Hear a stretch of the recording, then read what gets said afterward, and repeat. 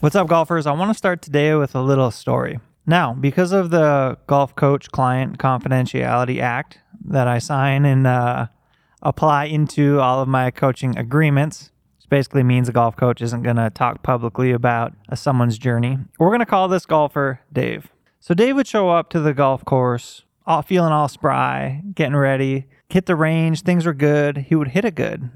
And he would go to the golf course and things would change. Dave would come back to a golf lesson and he would be always really upset with how he played. He just didn't understand why his practice wasn't showing up on the golf course. There are a lot of golfers I find that are just like Dave. And there's a few key things that you can do to perform when it matters. And today, that's the podcast. We're talking all about taking your practice and making it how you play. It's a continuation of last week's podcast. This is part 2. If you haven't listened to part 1, I would encourage you to get back and check that out because this is all one big deal where we're building and teaching and laying brick by brick so we can understand how to perform when it matters. Anyway, y'all, Tim Connor here, golf coach, Golf Academy owner. I have this podcast. This podcast is dedicated to you and helping you with your golf learning curve.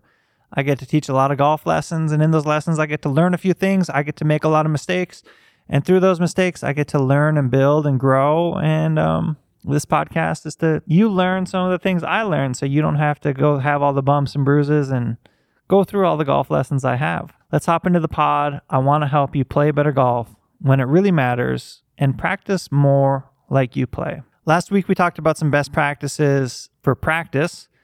Now let's talk about some best practices for play. When you get out onto the golf course and you want to play your best, let's start with having a routine. That routine needs to be the same. It needs to be like clockwork.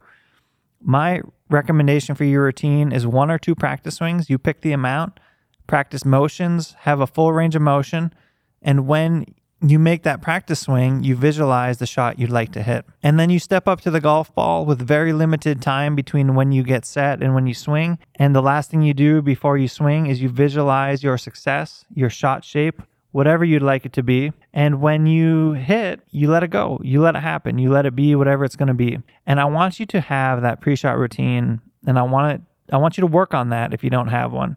It's very important. It's a universal amongst great players. Great players have pre-shot routines. They're always trying to practice their success. And I say practice their success because a good pre-shot routine is helping you practice your success. A bad pre-shot routine might be helping you practice your failure. Examples of that would be if you're making a swing and you're chunking it in your pre-shot routine. If you're chunking it in your pre-shot routine, you're probably going to chunk it when you swing. Practice your success, don't practice your failure. While you're golfing, it's hard to have a lot of technique thoughts. I find that paralysis by analysis is a very real thing for adults. And if you're working on your swing, you can't just totally abandon ship and have 0 technique thoughts. You're allowed to have 1, sometimes 2 technique thoughts. I would stick to 1 if you can. 1 at the core root of whatever it is you're trying to work on. Have 1 swing thought, think about that, work on that, and make that part of your pre-shot routine for the near future. At some point, you will graduate. Or maybe you don't. Maybe it's something that helps you play better. But most often, if it's a technique swing thought, at some point, you will graduate. And just have 1. Keep it simple. That old acronym, KISS, keep it simple, silly. Keep it simple. And yeah.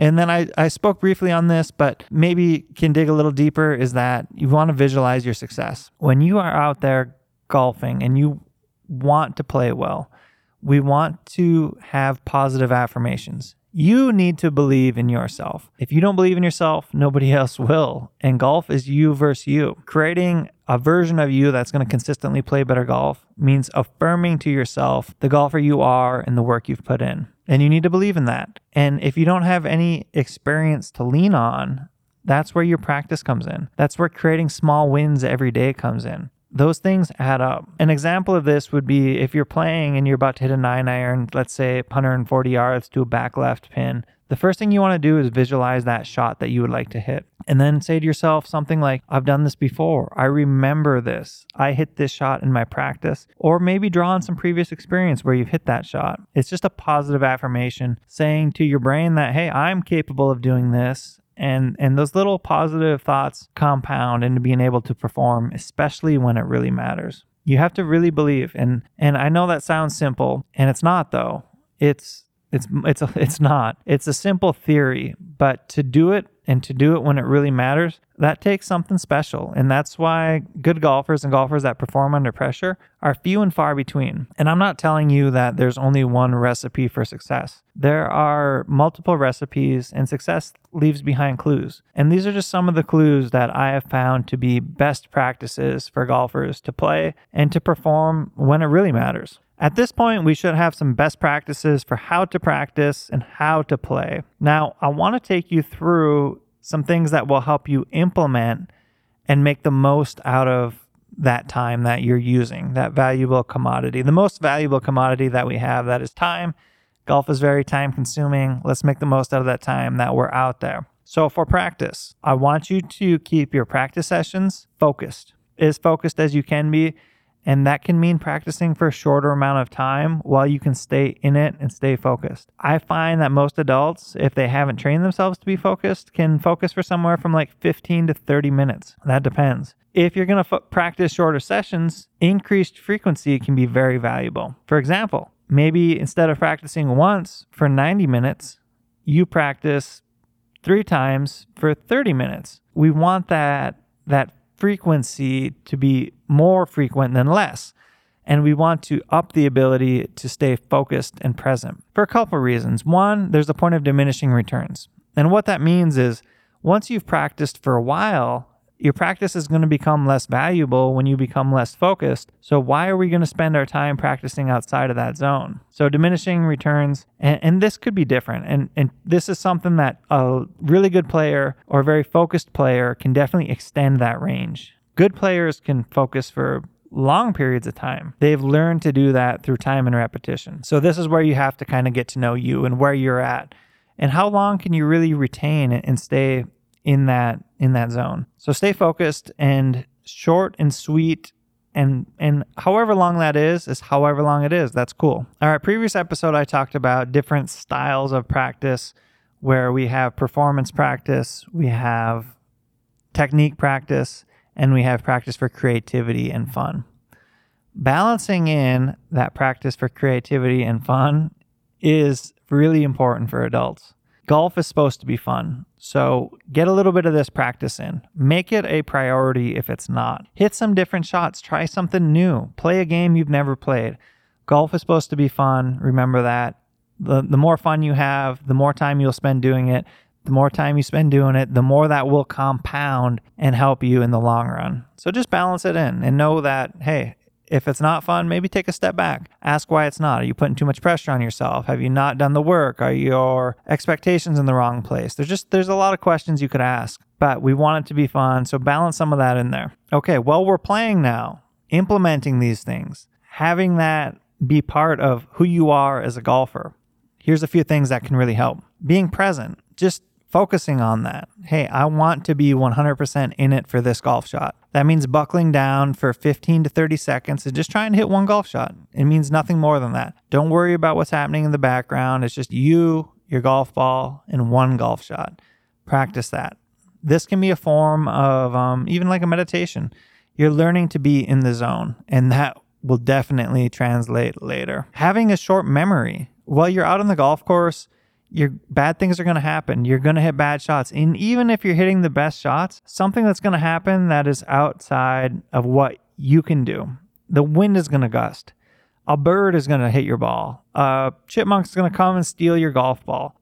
Your ball's going to take a bad bounce. Maybe that bounce puts you in a bad spot. All of these things will happen. It's not a matter of if, it's a matter of when. So having a short memory, being able to let that go and do what we just talked about, focus up and be present for your next golf shot. That's a really big skill. Have a short memory. Finally, celebrate your success. When you do well, when something goes well, when you make a putt, when you hit the shot you wanted to hit, when you've done the thing that you've worked so hard for, take a breather and appreciate that, because it doesn't happen all that often.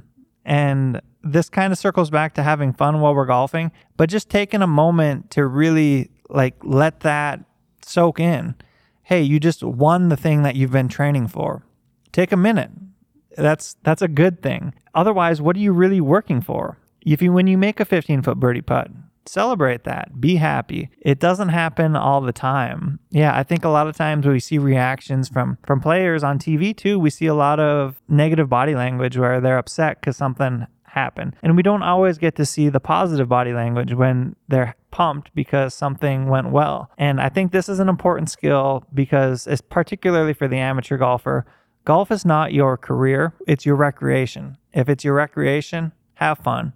Make it fun. Celebrate your successes. It will keep you wanting to come back. And when you want to come back, you're going to play more, and that stuff really adds up. Anyway, y'all, hope you appreciated this little 2-part series on how to practice how you play. I wanted to give you some best practices to be able to take that game from the range to the golf course. There's a lot of little things in these podcasts. This is one I would suggest re-listening to, maybe getting out a notepad.